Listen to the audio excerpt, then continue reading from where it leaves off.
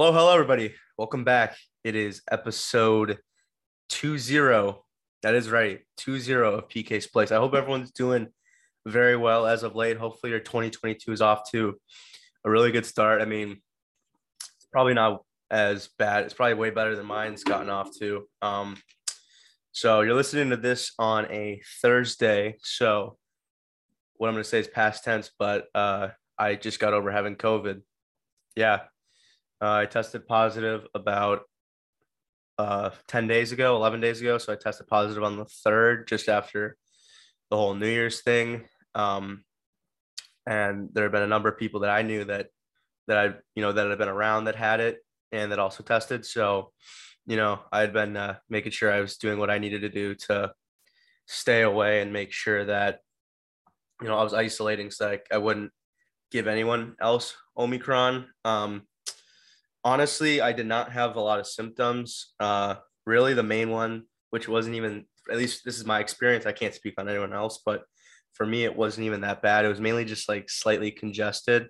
I think it was like a day or two or so before I got tested. My mom on the phone with me, she's like, "You kind of sound a little stuffed up." So that's what it was. But honestly, like I didn't really feel that bad. Like even at my house, we have in the garage, there's some weights. So I went to work out in the garage and I didn't feel bad at all. I was able to move the weight while I felt fine. So it's just good that I'm able to, get out of the house and get out of the house now and be able to kind of get back into society, because that's what ultimately I want to do, is to be able to go out there and do my thing. So yeah, even other things that have kind of happened. So obviously, like I talked about the whole, Antonio Brown situation, and there's a little bit of pushback at first, that they were like, "Oh, he hasn't technically been released quite yet, but now officially he's gone." And I saw he was at the Brooklyn Nets game. And the question I have is, because you have to be vaccinated to go to a game at the Barclays Center, Madison Square Garden, anywhere in New York City. Is anyone willing to bet out there that he used that fake vaccine card that got him in trouble with the Bucks to get into the game? Now, I don't know. Maybe he has gotten vaccinated. If anyone out there at home knows if he has, then that's great. Like, just let me know. I mean, if he has, then it's no issue. If he has for real, there's no issue. But if he still hasn't and he's using that fake vax card, that's crazy, because that was the first thought that popped into my head about that. And then obviously he's been doing the media tours, like going on Nelk's podcast and all these different things, releasing the song "Pit Not the Place," doing cameos. So yeah, it's the whole thing is crazy. But even sticking with that football talk, the NFL has their playoff scenario. And by the way, I gotta say, for anyone who watched on Sunday, there was a pretty but interesting scenario that was playing out. So the Colts needed to win against the Jaguars, and the Jaguars have beaten the Colts. I think they're 7-0 or something like that. Again, like they've beaten them every year pretty much since 2015, especially at home.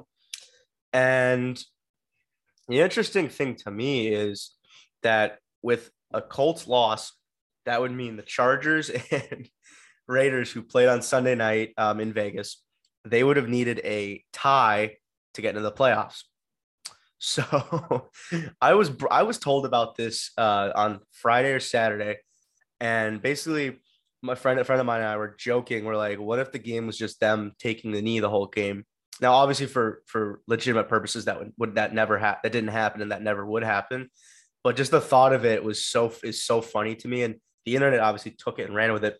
And even crazier, obviously, we'll just start with that game, talk about it. But what's even crazier to me is that the game is coming down to the wire. Chargers need to tie it, and with 2 seconds left, there's 2 seconds left on the play clock. It's snapped to Herbert. He throws a touchdown pass, tie game, 29 all. So in overtime, both teams exchange field goals. So it's 33 all. And if it wasn't for Joe Staley, I mean, or is it Joe Staley or Branson? I forgot. Sorry. If it wasn't for Staley, Coach Staley, if it wasn't for him calling that timeout, honestly, I think the Raiders would have just taken a knee and tied it, because the scenario was if they both tied, they would have made the playoffs. So that almost happened. But then the Raiders, when the timeout was called, they're like, no, we're just going to go win the game. So the Raiders go out there and Daniel Carlson kicks the field goal to send them into the playoffs. Now, I am someone, I just want to put on the record. I don't like ties. I hate ties. I hate when it happens. Like when the Steelers tied the Lions, disgusting, like stupid. But the thought of a tie in this scenario was so funny to me. I was all in. I'm like, this needs to happen. I really wanted it to happen. I thought it would have been so funny if it did. And and even all you people out there, I hate to call you out, but those people who say like sports are rigged, like I'm sorry, you're morons. I'm sorry. You can't say that it's rigged. The best thing about sports is the fact that no one knows the outcome of any of this. So if you think that someone's making this work, like it's like someone's moving chess pieces to make this happen, it's just ridiculous. But yeah, Raiders get into the playoffs. They sneak in. Steeler fans were just on edge the whole game because they obviously beat Baltimore, and they still had the chance to make the playoffs with one of those teams losing, where I thought a tie would have been even funnier. But they get in. So the matchups that we got for the playoffs are, well, I mean, week 18 was electric too. I mean, even like the 49ers could have the 49ers early in that game were blowing it. They were down 17-0 in the second quarter. They end up making it 17-3. So McVay is going up in the half. And I don't know what was going on. Jimmy G was, himself, like he's inconsistent. Some games he looks really good. And then other games or other parts of a game, he sucks. So he wasn't playing very well, particularly. But then then they get back to their game and they come back. They kick a field goal in overtime. And then Stafford has the chance to keep it alive, going to OBJ, picked. 49ers win, end of the game. So 49ers make the playoffs. The Saints do not, which would have been a weird circumstance. But yeah, all in all, it's just wild. And then I'm stupid. I'm going to say this. The New York Giants.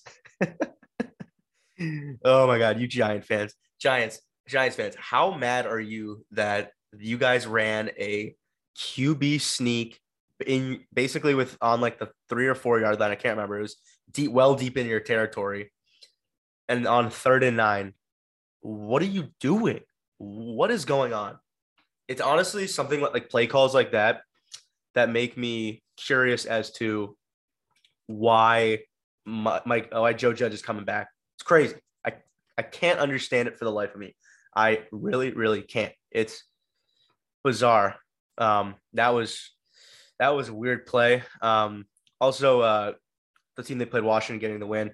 Their last win as the Washington football team, as they will be obviously getting a new name in February. So we'll see what that name is. Yeah, and then obviously some other firings, like Vic Fangio fired. He didn't really do much with the Broncos. Mike Zimmer from the Vikings wasn't great. Made the playoffs I think like once or twice. I can't remember. Made it a few times.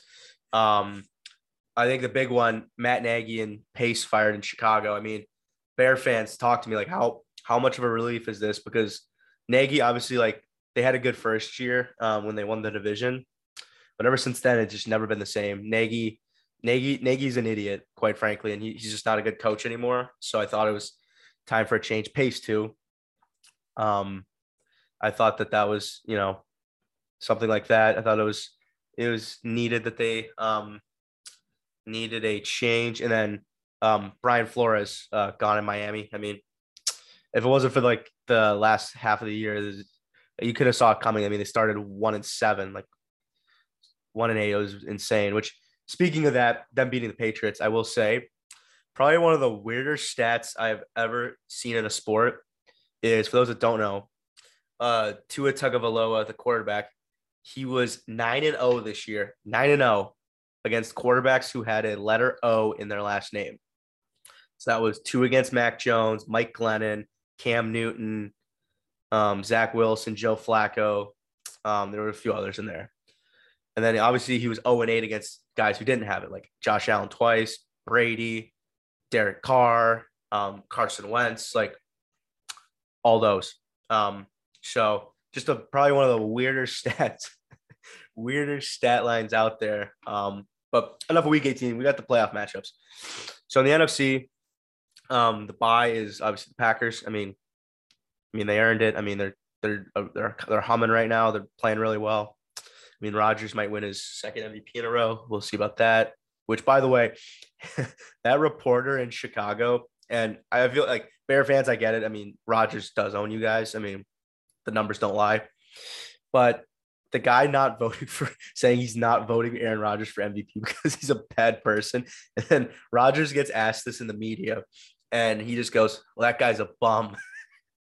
It's so funny to me. Just that he goes out and goes after that guy. It's incredible. It's unbelievable. So they're humming. The 2-7 game is the Tampa Bay Bucks and the Eagles.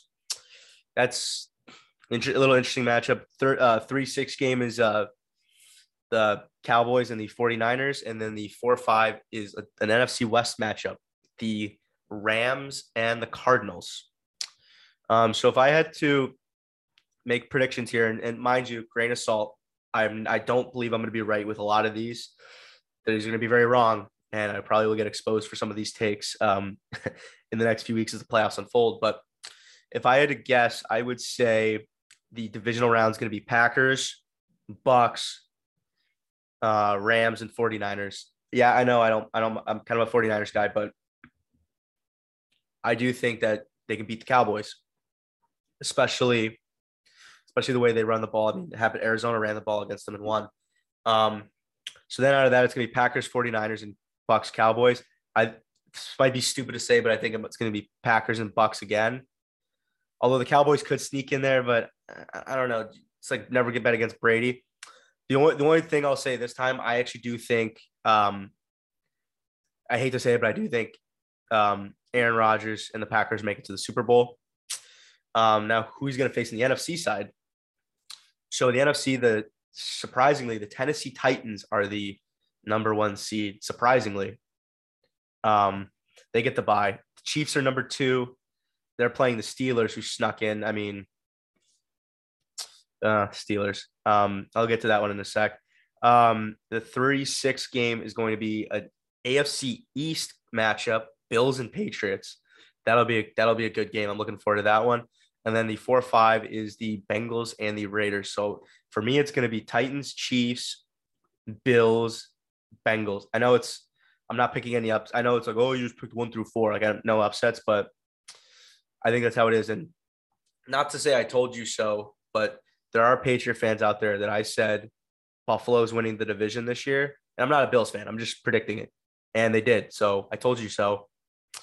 And I think they're going to, and especially if there's no bad weather, because that bad weather game, Belichick being such a great coach that he is, just knows what to do in that environment, and he executed that game plan well. But when they were in Gillette and there was no bad weather, the Bills were better. So I think it's going to be that way. So it's going to be Titans. So then it's going to be Titans, Bengals, and then Chiefs, Bills. I think it's going to be Bengals and Chiefs. Weird take. Bengals and Chiefs AFC Championship game.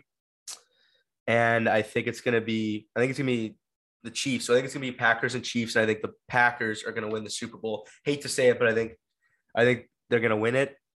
Aaron Rodgers, MVP of the Super Bowl. And then I think he leaves after that. Maybe he doesn't, but I think it'd be great if he wins and then just says peace. But yeah, that's my Super Bowl predictions. We'll see how it plays out. In today's interview, actually, first interview of the year, surprisingly, is with a good friend of mine, Lawrence Miller. Lawrence Miller is a former U.S. Marine. He's a military member, veteran.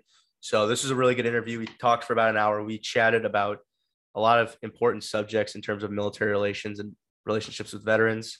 Without further ado, we're going to send it over to Lawrence Miller. All right, our next guest is a former U.S. Marine. So first off, thank you for your service. He is a good friend of mine, Lawrence Miller. What's going on, Larry? What's going on, big man? How are you doing? I'm doing well. How are you? Good. Just trying to stay warm here in Michigan. So we finally got some snow. Maybe Santa Claus dropped off some snow because we definitely have a white Christmas, but we definitely have one now. Yeah, it definitely came late for sure.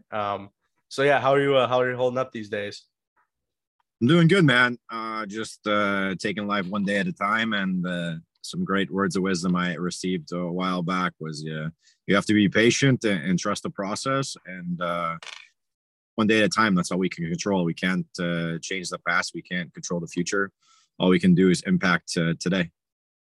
I think that's very well said. So like I mentioned off the top, you served in the U.S. Marines. So my first question I wanted to ask was basically, what do you think needs to change in terms of how the relationship between an army, like a veteran, whether it's Marine, Air Force, Coast Guard, any branch of the armed forces, how does that relationship between them and like society, how does that have to kind of evolve so that armed people in the armed forces feel more included when they re-enter the civilian population? I think that's a huge question. I've had many discussions about this, but there's two scopes of that. The first scope is the individual like myself who volunteered to make the ultimate sacrifice and realized if I were to complete all the training and do everything I wanted to do, there's a possibility I would never come back alive.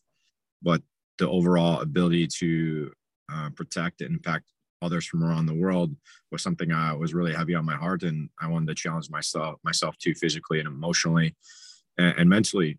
And then you get the other part of society say, oh well, they signed up for it, so whatever they get in return, they deserve it. So there's a huge gap there. And then another component a lot of people don't realize is there's a lot of people that quote unquote say they help, but those help dollars are for instance, a lot of nonprofits or a lot of companies who say they want to help or stuff like that. Some for every dollar donated, like 3 cents only actually goes to the veterans of that need the help. The rest of it is funneled into salaries, bonuses, all that type of stuff. But then you also have the organizations that do help, and I've been lucky enough to meet a handful of those throughout my return since getting back over a decade ago. But there's a ton of work to be done. There's a ton of ideas, and there's a ton of impact that can really be done to actually impact. And then another component is the VA healthcare system, which disabled veterans are part of once they return. And to be honest, it's the most corrupt system in America. It's ran like a big business. The more people they kill at the end of the line, the less money, the bottom line is smaller that they've shovel out every month. So when they say they want to help or work, there's so much red tape, so many hoops, but it's fundamentally like that. So it's deter people from actually getting the help or make it extremely impossible to get better. So I could go on, but there's a lot of components that are going on a daily basis. Yeah. So first thing that comes to my mind is that this is not a simple issue, that there's a lot of moving parts and it's complex. My question to you is, why do you think there is such a disconnect in terms of how things should be handled and the way that they actually are? So in my military service, I got there's a numerous times where I got hurt or I suffer service connected disabilities from. A lot of people don't know because you reach such a pinnacle of training or your job or stuff like that, and you're just nothing's wrong with you. You're the Terminator. If you're injured, just keep going. It's fine. It'll be okay. But at the end of that is you're just a number. You're expendable. And I think that's really the disconnect. Is they want you to feel like you're inhuman. You don't have any emotions. You're not allowed to feel. You're not allowed to love. You're not allowed to cry. You're not allowed to be happy. You're supposed to do what you're told, when you're told, how you're told for the rest of your life, no matter what. And if you don't, then they will make life completely miserable for you. Yeah, I think that's something that's really not talked about that much in this whole conversation, is the fact that it's like, obviously in the armed forces, you have the drill instructor and they tells you it's regimented, as you know, you got to do this when at this time. And as I say, but I think that's crazy that it's not talked about enough that you, like you said, you can't just even be like the basics of a human and you can't be emotional. I think that's wild to me. And I think a lot of people will find that crazy that you can't just be who you are. It's like you have to be someone you're not. No, I totally agree. The last year of my life has been really difficult, but to be honest with you, it's the most I've cried in my entire life. Um, but a lot of that is learning to be human again and learning that it's okay and learning. And then there's a whole nother aspect is you're an alpha male or the whole male instinct of not only being a man, but being on top of that military. And then what I did in the military, being such a small group and, you're not allowed to be share emotions. You're not allowed to, and if you are, then you're garbage. See you, goodbye. Talk to you later. You're not. It's so the stigmatisms and the culture and society about it is so hidden. Is a great word. Mm.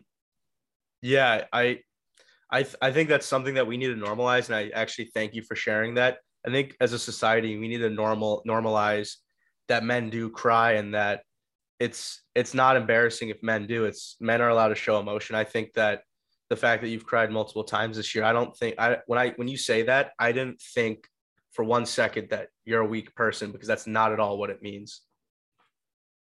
Yeah, exactly. And you bring into the military side of it a component where obviously you're trained to do certain things and you can't show emotion. You have to go off for split second judgments and situations. And I understand that. And I understand why, because I was there. But when you're back home and you're trying to figure out who you are as an individual, soul searching, finding your purpose,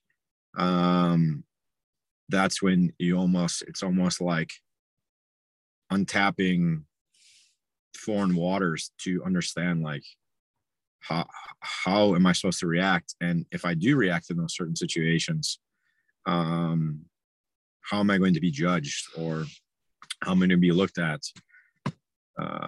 There's a lot of complexities of it, and for myself, that's all I can really speak on. I know others like me, but it's extremely hard. And for someone to say that it's easy or it comes overnight or it there's a book to read about it, it's not. And it's lonely at times. But it is what it is.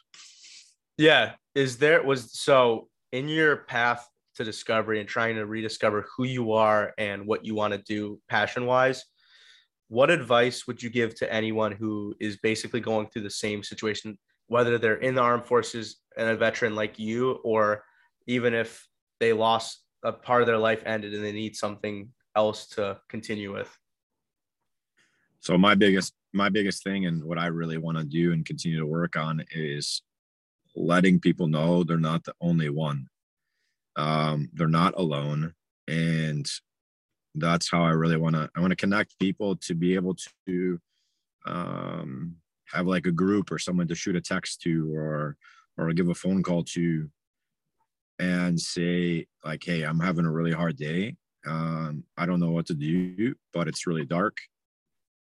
I want to lean on you, or I need to lean on you because today I'm not strong. Because a lot of people, veterans or military, they all internalize everything. And one of the biggest things they do is they seclude, they go hide, they basically go in hiding. And like, I mean, that's what I've done. Or in my past is like, I like hibernate and you go through and it's not a fun place. But you try to figure out in your mind and who can I trust, who can I rely on, who can I ask questions to, who can I be vulnerable to, who can I get help from. And I think the biggest thing is the people around you that will support you no matter what, good day, bad day, success, failure, redemption, climbing a ladder or falling down the ladder, a lot of veterans, they come back and they're just known as a number or their last name. And you try to come back into this world, and so many people perceive and post judgment on you like that, and it's really hard. Now, I'll give you a crazy example.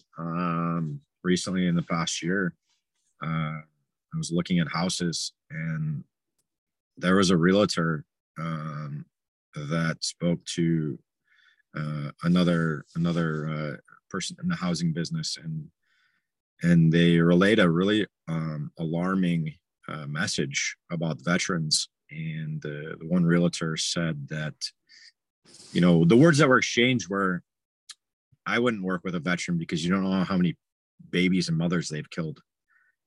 And it comes down to ignorance when it comes down to what's actually being said in today's society.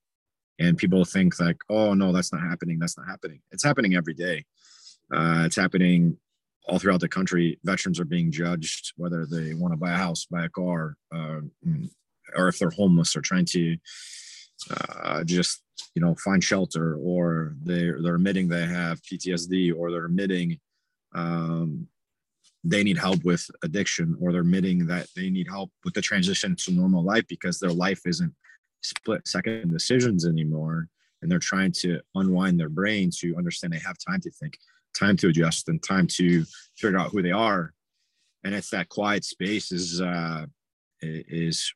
filling that space with positive energy and positive people is probably one of the most difficult things that has to be done. Absolutely. I think it's good that you're bringing the talk forward that having a support system is what's needed, because I think it's so underrated when you can look at your life and actually say, I have a good support system that you can go to if you have a problem, if you need something. And it's not easy to find the right support system, but when you find it, there's not a lot of better things than having the right mix of people to be in your corner. Yeah. And once you find those people that you want there, or you've been searching your whole life for, you'll do anything for them to make sure that they stay there.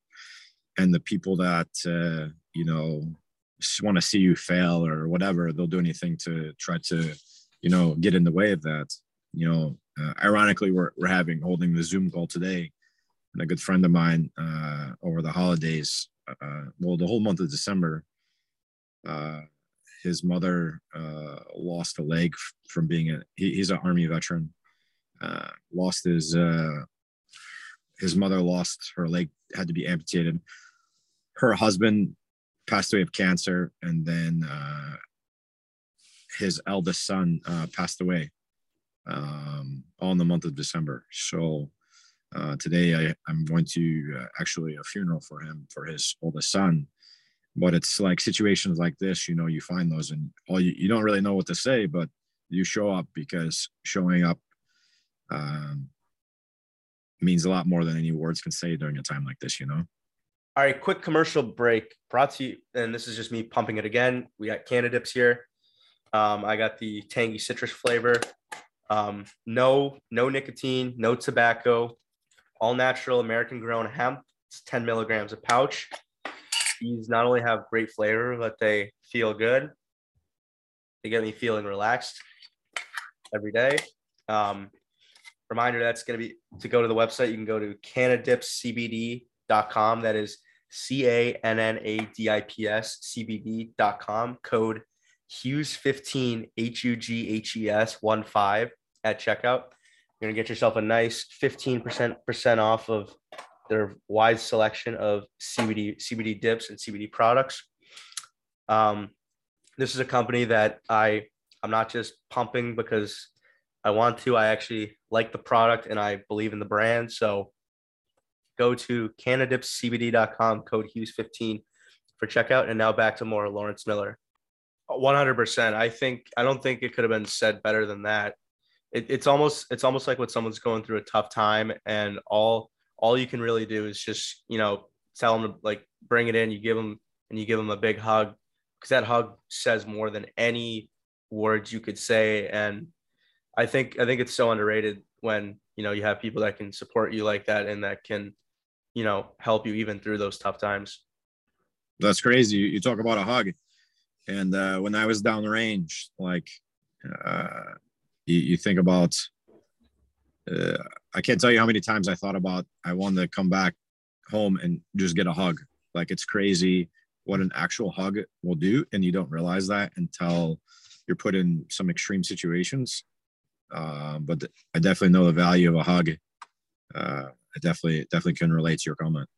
Yeah, there's this guy, I think he's on TikTok. There's this guy who makes videos where he'll blindfold himself and he'll have a sign and it'll say if you're having a bad like free hug if you're having a bad day, or he'll like make signs like basically like if you're grieving or if you're this and you're that, come get a free hug. And you'll be surprised the amount of people that like open up to this guy and actually feel safe that a stranger's committing such a random act of kindness.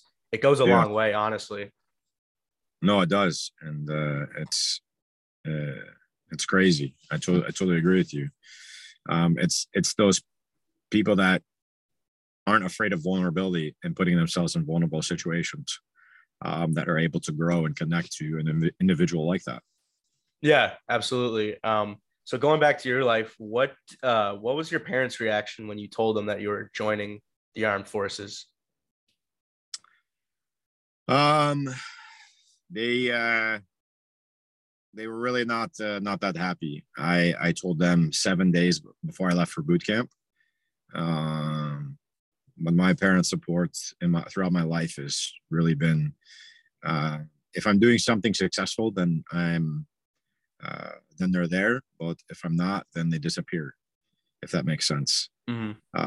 So I made the choice and decision to tell them 7 days before I left, and that way I had the least amount of time to deal with the feedback and go. When I made the decision to go, I set goals for myself and for me to reach the top that I could in the military community and organizations in which I achieved, and that was my goal. For sure. So, question now. So you said you told them a week before you were leaving. Did you ever think before you were about to tell them, did you ever think, what if I waited till like 1 to 2 days before I left? Do you think it would have been worse than you telling them the before? I actually, looking back at it now, I wish I would have just told them 24 hours before I left and said peace. Mm-hmm. So why I know obviously hindsight's 2020, but why do you think you gave them that extra heads up of a week versus like a day before? Because if it was a day before, there's really nothing they can do at that point. Uh, to allow them that time to see if they'd change or come to life with a different perspective. Um, I guess it was the open heart within myself is why I did it. Yeah, I can't honestly blame you for trying to get them to change. Obviously there's people out there listening and watching that unfortunately probably don't have the most supportive parents. How much does that kind of weigh on you, or at least growing up, how much did that kind of deter you from trying certain things? Like you said, if it's not going well, it's like they're just not even there. Um, Growing up as an only child, all I really had was sport growing up, and I funneled all of myself into sports. And and I kind of went with it, and I really didn't let it deter me. If anything, it made me more angry, and I just pushed harder and found deeper levels to succeed or go after what I wanted to do. Yeah, for sure. It's almost like as you got more successful, it's almost like you were in a way trying to show your parents that you can do it.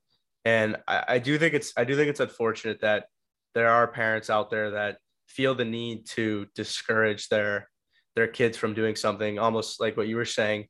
Because if a kid really wants to do something, they really want to commit their time and effort to do it. And if it fails, like it happens. Like failure is how we learn. So I think it's almost like just kind of a form of hating on it, if you ask me. Absolutely.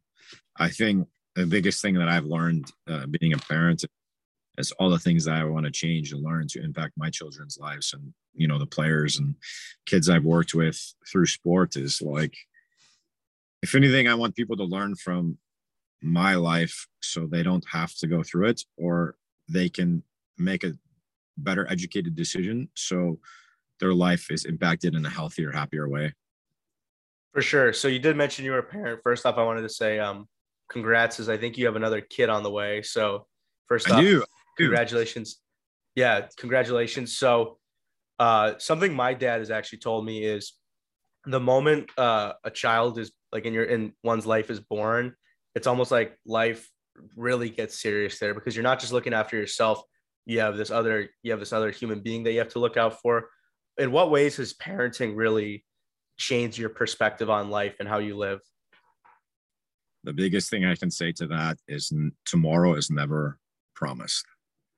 When I was in the military, I knew that, but when you open yourself to learning how to love and be loved and be a parent and having a child on the way,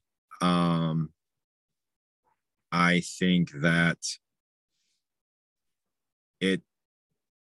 your heart is so much more like, you want to soak in as much as you can every day and do what you can in the moment to mentor, guide, inspire, and just love, and do your best to protect your children, your loved ones around you. That's the biggest thing I could say is tomorrow is never promised.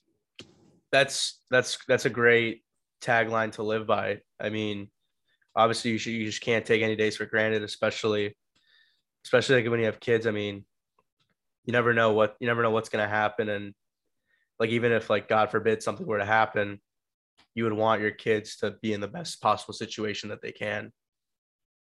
Yeah, I guess being a father, I want my kids to grow up with knowing that I did right by them. I did everything that I could for them, emotionally, mentally, and present, and let my actions speak for that, and just stay present with them. So that's kind of the aspect I take.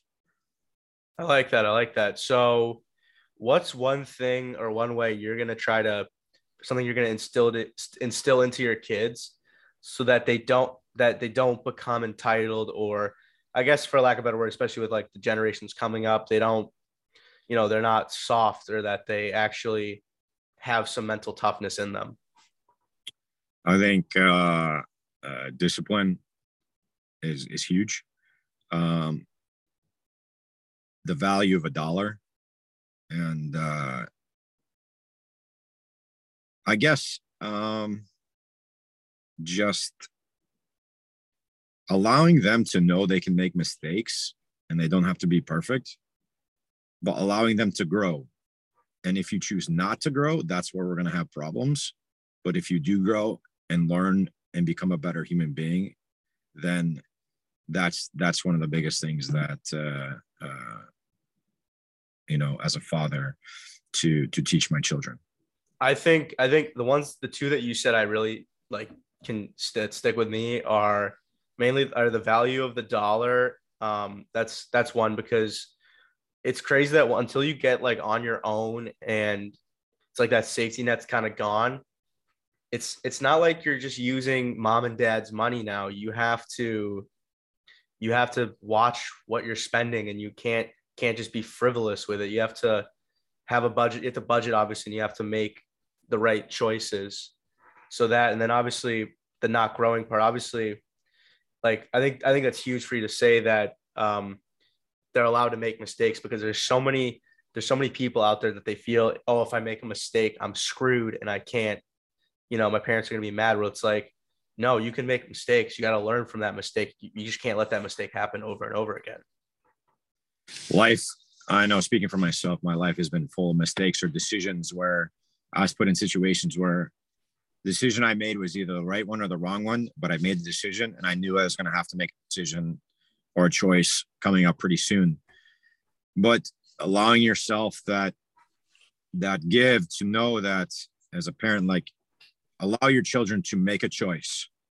If it's good or bad, you mentor them, teach them, and love them through that and see that growth. Because when you see that growth as a parent, that's what you're looking for, because that's the most meaningful thing you can do. So growth and this idea of being perfect or imperfections or never make mistakes, that's completely a load of shit. Because sorry, I don't know if we can say that on the show. Oh, I mean, not really. I mean, like so the thing I was so I've been doing is basically like pretty much every F word. I mean, if you say shit, that's fine. Like it's usually $2.50, but I'm donating it. It's everything's gonna be donated to like a food bank or like a charity of your choice kind of thing. All right. So I like it, PK. yeah, so we'll chalk that up. But I will piggyback off that. I think something I want to say to everyone listening is the notion that you're trying to be perfect. I think everyone needs to knock that off, because the reality is no one's perfect. Like think about it. If you had all the answers, you would never grow. That's so boring if you had all the answers. So I think that the sooner you can come to grips with the fact that you're not perfect, and that you could still grow, and you can make mistakes and learn from them, I think is very freeing mentally. Yeah, exactly. And I think it's the people that you surround yourself through life, and people come and go from, as a child, high school, post high school, sports, career, whatever it may be. You can't let the fake people around you impact your heart, or what they say or how they say it. You gotta believe in yourself and go after things, even when people say it's impossible or you're crazy. I don't know how many times in my life I've been told I'm crazy. But that's me. And you only have one life to live, and you have to live each day to the fullest. But like I said in the beginning, is you have to be patient. You have to trust the process, and all you can do is live in the present. And as I get older, living in the present is something I'm really trying to embrace, and let everything else kind of take its course. But just living in the present and actually living your life, living is something I'm really trying to embrace. Yeah, and I think the other thing that needs to be said too is, obviously this is the first episode. This actually one of the first interview I'm doing this new year. Something I want to say also is that if you look at when you look back at different years, 2021, 2020, 2019, and you think, was that a good year? Was that a bad year? Recently, I've stopped doing that, because you have to realize there's good and bad in every part of the year. So just because bad things happen toward the end of the year or the beginning of the year, whatever it is, you can't really say that was a bad year, because there's ups and downs in every year. It's about just finding that balance. And I think once you find that balance, you can go about your life in a better way. Yeah, I mean, that's a great way to look at it. And, obviously being a little bit younger, PK, you have to realize that there's good and bad in every aspect of life, whether you're, cooking a meal or picking a microphone out or making decisions. Like, people think that there's this easy roadmap, like you're talking about. If there was a perfect roadmap, all perfect decisions, then this would be a bestseller, and like everyone would be doing it. But it's not, because life is so dynamic. There's so many different, people don't realize, the world is a very big place, and there's a lot more countries out there than the United States, or whatever state you're in, or whatever town you're in, or whatever building you live in, or whatever cell phone device you're connected to. There's so much more out there, and there's human beings, and there's decisions being made every day. What people don't realize is that you have the ability to make your own decisions, and keep in your life those around you, and to make your own path and bubble, and it's not about years, or you got to take life day by day. That's my personal opinion. Yeah, I mean, obviously you can only go one day at a time, 1 minute at a time, and I don't see the value in trying to fast forward time. I mean, I think a skill or a thing that definitely helps people, I guess, if you want time to pass faster, is obviously if you plan things in advance and Mhm. not like dreading or not just being like, okay, 5 more days till this happens, but like still going about your day-to-day business, but knowing you have things planned. So that's something you can look forward to. I think that's like a helpful thing I've done. And I think other people can do that. If you have something planned, even if it's not like, not just a vacation, but if it's, oh, I'm going to do this with a friend, or I'm going to do this by myself, or do that with like my partner. I think those things go a long way. No, I totally agree. I was kind of taking the whole broad spectrum of life, but when you're talking about, scheduling those things to look forward to, um, spending time with the people that mean most to you, I think that's really, really good, especially when you're going through the life and the ups and downs, seeing you're having a bad day, but in a few hours or tonight, you get to go spend some one-on-one time with the person that means the most to you. That kind of get you through the rest of the day because you get to see them, or you're having a rough week in the office or school or whatever that you're doing. You're like, what, Friday night I get to go to watch the game, or I get to go to the movie, or, I get to chat with so and so. So I think those are really important to schedule you time within that those positive, positivities in your life. Absolutely. And speaking of that you time, obviously I know it's, for you, it hasn't been easy, obviously, since coming back from service with all the things going on in your head. But what do you make of the importance of just being alone in your own thoughts for a little bit? Because me personally, I find being alone in my own thoughts kind of freeing, or I find that it allows me to decompress at night before going to bed and obviously waking up every morning. So that's a loaded question, BK. Being alone in my own thoughts has probably been one of the hardest things I've ever had to face, especially the last couple of years. Just from a unbottling and getting so many suppressed things out of me, and like understanding and feeling and emotions. So getting like processing those or seeing those within myself is hard, and it's not easy to admit that, but I take it day by day, and I do the best that I can. um just who I am and how I was raised is, you bury everything. You're not allowed to feel. Then obviously what I did in the military, you're not allowed to feel at all. So it's so many years of suppression, and then finally realizing, and it clicks, you're allowed to be a human and move forward. And you're like, I almost feel stupid when I'm trying to process these things, but I do my best every day. Yeah, I commend you for obviously sticking with it. Obviously, it's not easy for you or any other armed service members who have seen things that the civilian, if the civilian were to see it, they would almost be traumatized. So I give you a lot of credit for sticking with it, and for better word, not giving up, and still finding that balance. And another, it leads me to this point.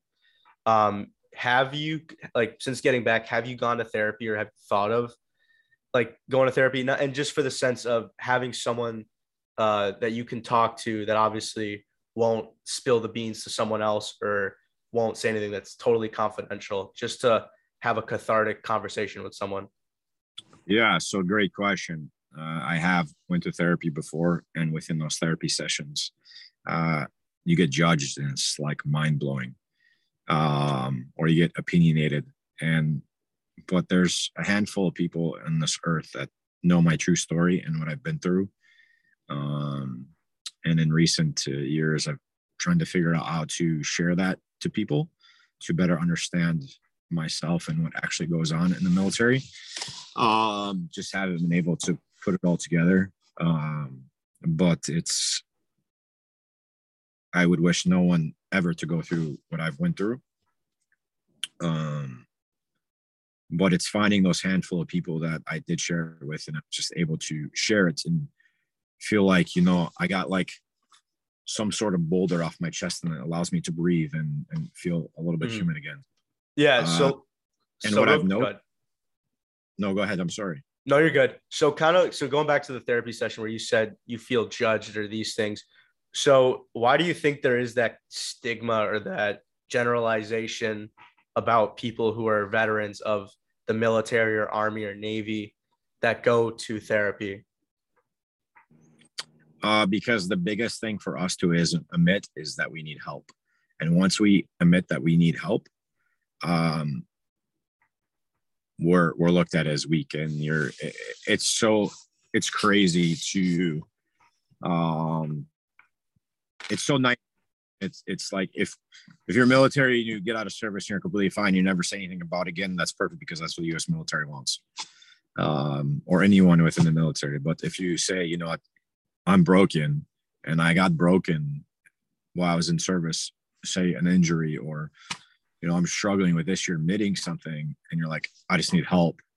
Like, I don't know how to process this or whatever. You're like, it's automatically 180 and you're blackballed.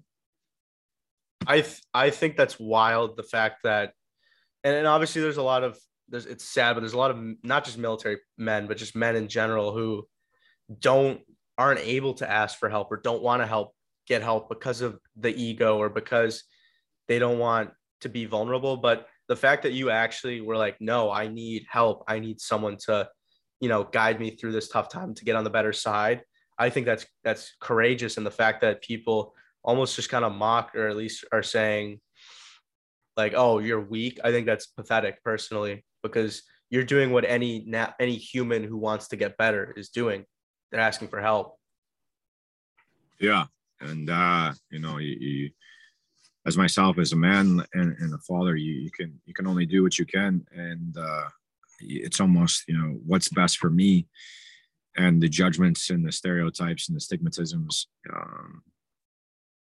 You do the best you can in each situation, and take it day by day. But it's very eye-opening. You know how the U.S. has a day for everything, or a month for so-and-so, or whatever. Yes.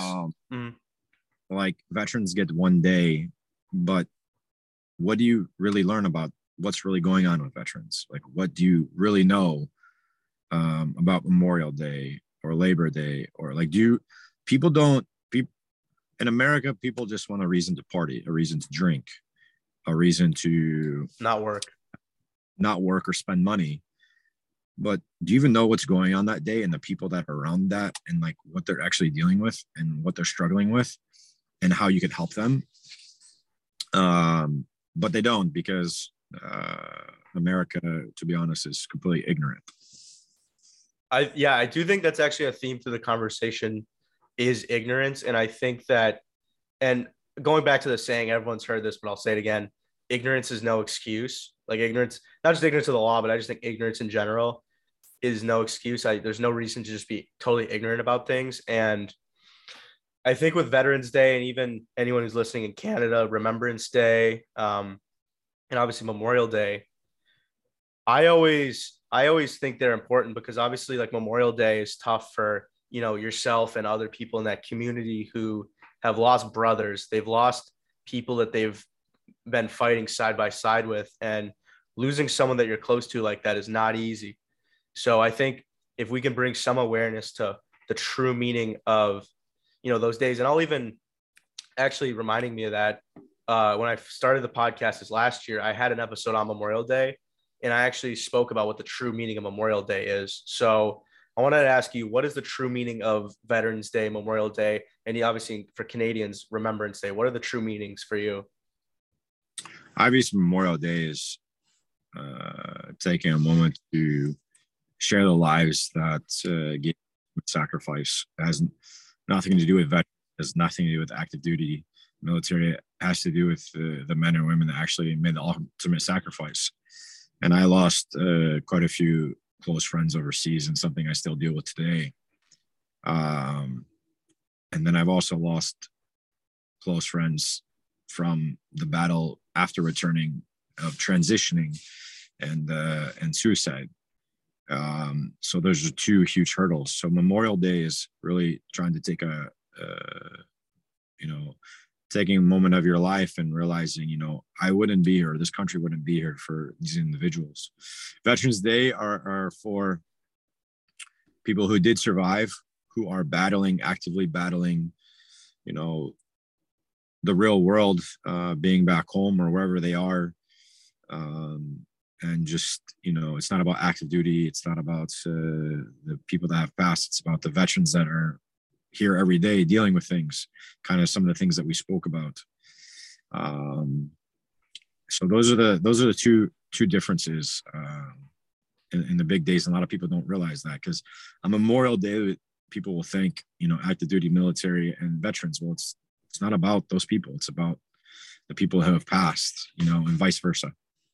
Yeah, exactly. Because Veterans Day is more about, like you said, it's about the active duty and just pretty much everyone who's even active duty, retired, people that are going through things, people that are alive is Veterans Day, where Memorial Day is, hey, the reason we're able to enjoy, drinking on this day and barbecues and the beach and all these is because there were it's like for the Marines, like the few, the proud, the Marines, this select group of people that gave their life so that we can live the way we do.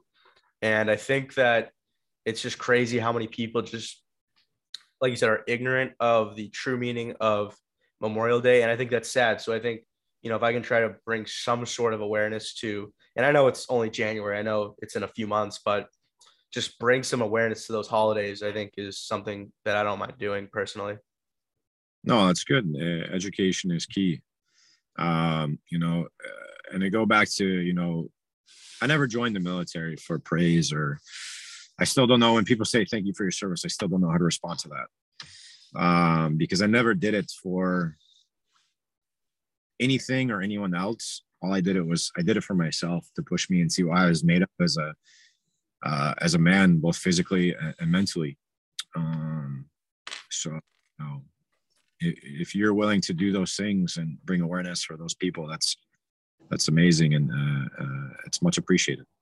Yeah, I think for anyone out there, if you see someone, because I always do this, if you see a veteran, they're wearing a hat, let's say like World War II veteran, even though sadly I don't know how many World War II veterans are going to be left just because of what year it is and obviously their age. But if you see someone who's a Korean War vet, a Vietnam vet, someone from Afghanistan, or someone who served in Iraq, if you can tell them thank you for your service, it means the world to them. A little story was a game I was playing in, like I was in the box, obviously, stupid, took a penalty, but the guy in the box was wearing a hat, like saying he's a veteran. So I told him, hey, thank you for your service. And he really, really appreciated that, because I feel like not many people come up to those individuals and say, hey, thank you for your service. Thank you for making a sacrifice so that we can do what we do here. So I think if you can do something as small as going up to someone and saying, hey, thank you for your service, you're appreciated, I think it means the world to them personally.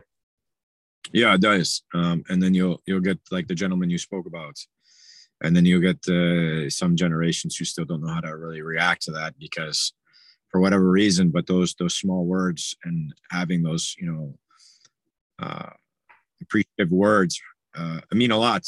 They mean something to me. I've never been able to understand how to react. But it does mean a lot, because you have an individual who's taking time out of their day to say, hey, thank you for what you did. And then, it's very kind. Especially since what we've been talking about with how people people who are veterans don't get treated very well. It's like when someone does treat a veteran well, it's almost like you said, you don't know how to react because you're used to the bad. So you don't really know how to react to the good. And it's obviously just about trying to internalize that. Yeah, there are people that actually do like me, that do actually care about me and liked what I did for the betterment of our country. So it takes time, but like you said, you just got to sometimes trust the process in that kind of way. Yep. It's a long process, a process that will take quite some time, but exactly, you hit it right on the head. Yeah. So another thing I wanted to ask was, looking back on it, what are some things you've learned about yourself with your time in the armed forces? That truly anything is possible. Learning how to take mental toughness and really learning how to take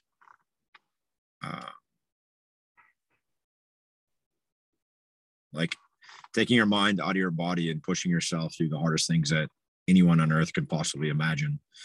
As if you set your mind something, your mind is the most powerful muscle in your body, and if you're able to nurture and treat and train your minds, your body will follow, and you can achieve anything that you want to do. That you set yourself up for. That's the biggest thing that I can pass, and I've went through the depths of hell, almost like a roller coaster of different things while in service and post service. Mm-hmm. But it's it's not easy by any stretch of the imagination, but it's possible. For sure. Well, I don't know if it's kind of funny for me, but when you say anything is possible or anyone says it, the first thought that comes into my head is, and I'm not sure if it's just because this is where I'm at now, but I think of Kevin Garnett after winning the 08 championship in the NBA, and he goes, anything is possible.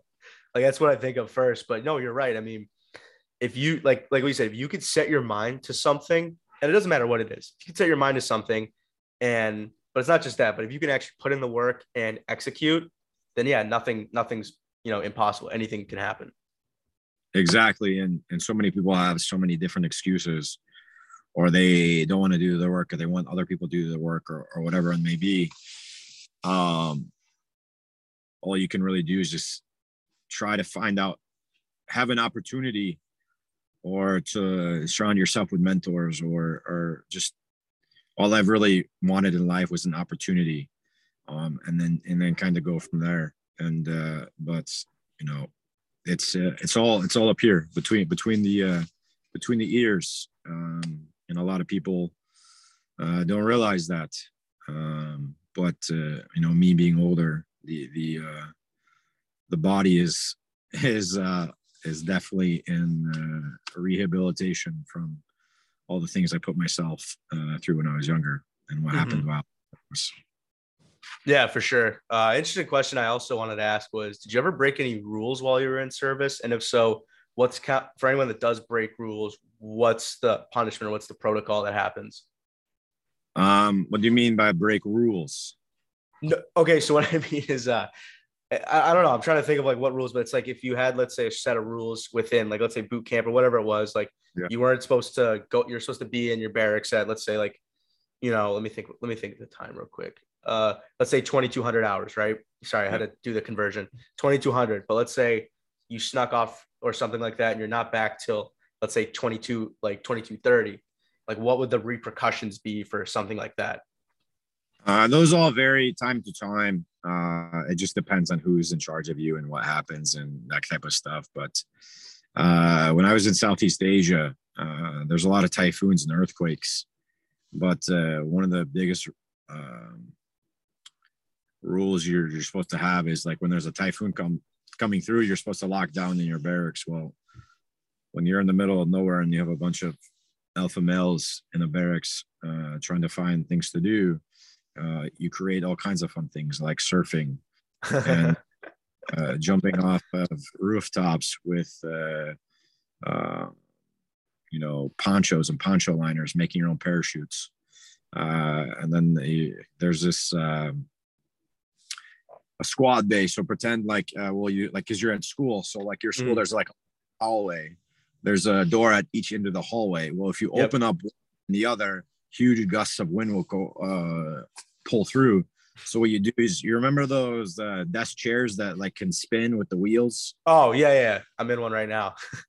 Exactly. So pretend like you're that at one end of the hallway with a made up parachute on the back, and that flies you all the way down the hall at like 20 miles an hour.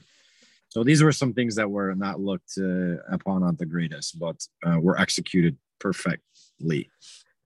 That's funny. Oh my goodness. That actually does sound pretty fun, actually, thinking about it. Yeah. It's you become very innovative when you have lots of time and natural disasters are happening. For sure. So transitioning, I actually wanted to play a game with you. We're going to play word association. So I got a game I play on the show. So I got 5 words. I'm going to read them to you. Like, I'm going to start with one, and I want you to say the first word that pops in your mind when I say it. So the first one is Reveille, or it's like like Not even saying it right, PK. Reveille, yeah, Reveille, Reveille. There. First thing I think of is trumpet. I think of Wake Up because obviously, well, Reveille, for anyone that doesn't know, it's basically like the French word for waking up. So obviously, like everyone's heard the tune, but that's what's played for people in the army to wake up. Correct? Not just a movie thing. I don't think. On base is like on base. Like if you're on base, like it'll play in the morning at a certain time, whatever that base designation time is. And it's usually and isn't it usually between like 0500 and it's usually like 0500 between like 0500 and like 0800 or something like that. Yeah, it varies. Like if you're during boot camp, it's set. If you're on a different base, like training area, it's set. So it all varies from base to base or training area. So okay, so if you had to give an over under number on how many times you've heard Reveille in your career with the military, what number? What would you set the line at? 1,500. I don't even know. That's a lot. Oh my, yeah. Talk about a song getting ingrained in your brain. Jeez. Yeah. Oh my God. Next one, we're gonna go. Yeah. Go ahead. It's a tune I'll never forget. Well, I don't think you can. Shoot. Next we got. Yeah, it is. Next we got dog tags. Hidden. Hidden. I'm gonna say when I think of dog tags, I think of like identification, or at least like usually everyone has a dog tag on them. What do you remember about your dog tags, if you had any? I did have them, but they were always hidden because people realized, like, obviously when you're down the range, if you have dog tags and you're like, there's other people from the other side you don't want to see you, like you can't have them clinging around. You can't have them being signed because they're shiny. So I had one dog tag and it was in my left boot, and there was electrical tape over it so you couldn't see it or wouldn't reflect in sunlight or anything like that. So there was always hidden. That's smart. Next word we're gonna go is engage. Engage? Yep, engage. Oh wow. A POC. A POC. I'm gonna say when I think of engage, I'm gonna say enter or getting ready. So why do you say your word? POC because obviously I played a little bit of goalie in my life, and first thing I think of is like a shooter coming down, you're engaged with the puck and ready for it. Oh, exactly. Yeah. I agree. Next we're gonna say is rank. Position. Mm-hmm. Yeah, I was gonna say either position or a certain rank that comes to mind is like colonel, general, just the different like higher ups in the military. Yep. And then the last one is core, like the core. Like the Marine Corps, or like core value, or like just COR. Like no, yeah, like CORP, like the Marine Corps, yeah, like the core. Oh, you want? Oh boy, politics. Politics. Interesting. I would say Marine Corps, I guess. Or even weirder was an inside joke that happened with me and Igor this summer was there's I don't know if anyone's SpongeBob fan, they've seen the episode, but there's a clip he sent me where Patrick is like in an army hat, and they're like, Squidward's like, Patrick, what are you doing? And he's like, sir, I thought the Corps. He's like, I joined the Corps to help straighten out my life, sir.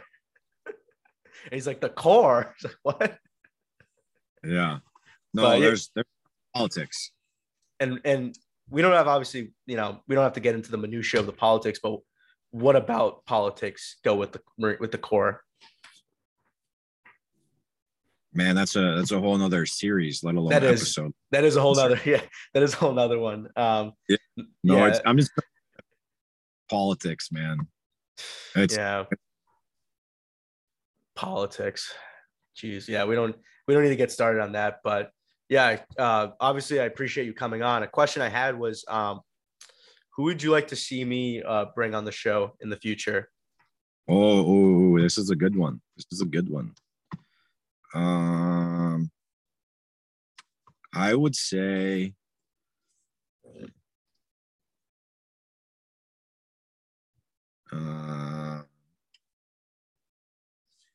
Uncle Phil. Uncle Phil. That would be a great one.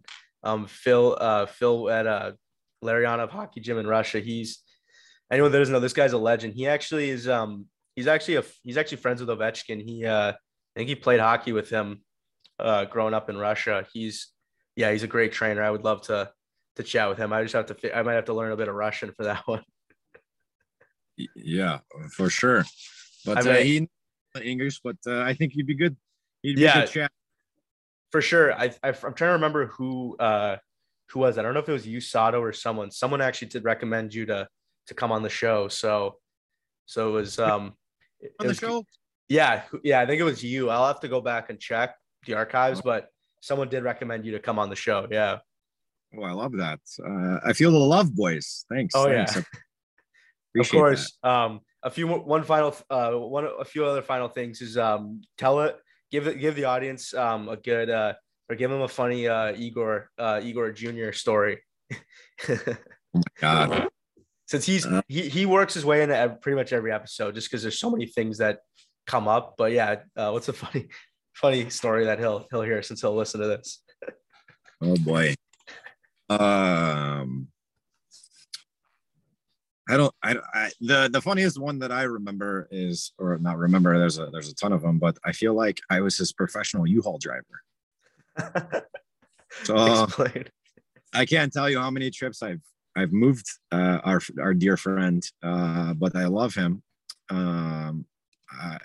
I've seen so much different setups, but definitely have definitely moved him quite a few places. So, but a funny story. One time we were in Russia and we were supposed to have dinner together. And then obviously I'm not Russian and I don't speak fluent Russian. And they're like, nope, you can't go to dinner anymore. I'm like, perfect. What am I going to do? So I went and hung out in this room, and like 25, 30 minutes later, Igor Jr. pops in with some pizza and he goes, here you go, CL.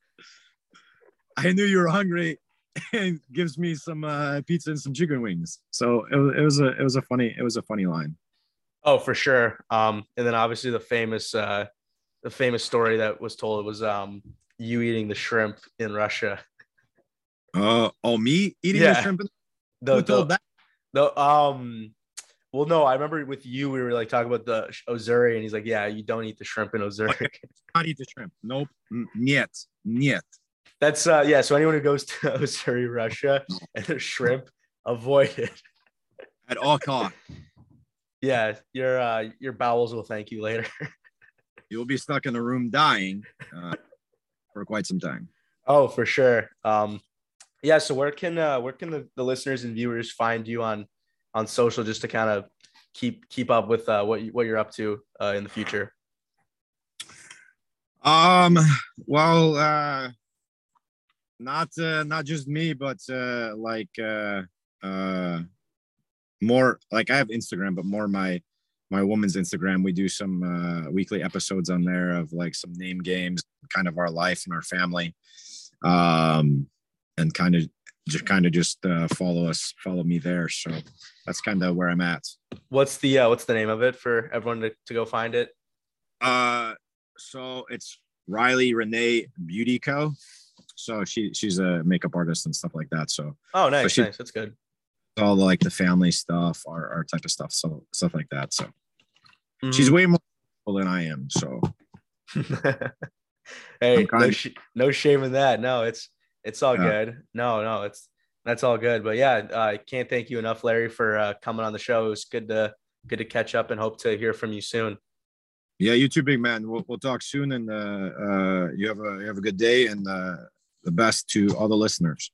Yep. Thank you. Once again, huge thanks to Lawrence Miller for hopping on the show. It was really good to catch up with him. I had not seen him in a while. funny story about Lawrence was when I was in Detroit over the summer in 2020, back when Igor lived there. So like I would go see him and the boys. I'd drive up there, stay with a lovely past billet family, Robin and Kathleen. They're the best. Shout out those two. And Lawrence would play soccer with us on Saturdays. And this guy had such an interesting style of soccer. Oh my goodness, it was so funny. But even funnier, this guy tried to not only be a player, he tried to be the ref too. So guys would like, commit fouls, or I would take someone out and he'd be like, "That's a penalty," even though we didn't. It's like, dude, you're not the ref, you're a player. But there was even one time he was coming like I kind of bodied him off the ball, came in and scored, and I was so hyped. I'm like, let's go. So that was great. But yeah, I hope everyone enjoyed that interview. As always, podcast Instagram, PK's Place Podcast. I post clips, everything, new episode, post everything regarding the pod. Go check that out. Let's grow that pod Instagram. My personal Instagram is p.hughes15. Check me out. I post a lot of good photos there. Remember, follow, subscribe to the YouTube, turn the bell on for notifications so you get notified when I post the video versions of these. So hello to everyone who's watching. I just waved, those that can't see. And yeah, go subscribe also to Spotify, Spotify or Apple Podcast, whatever one you listen to. Leave a 5-star rating. Everything done in that way is very nice. It's very appreciated, and means a lot to me. And yeah, that is it for this week. I will see everyone next week. Have a great week.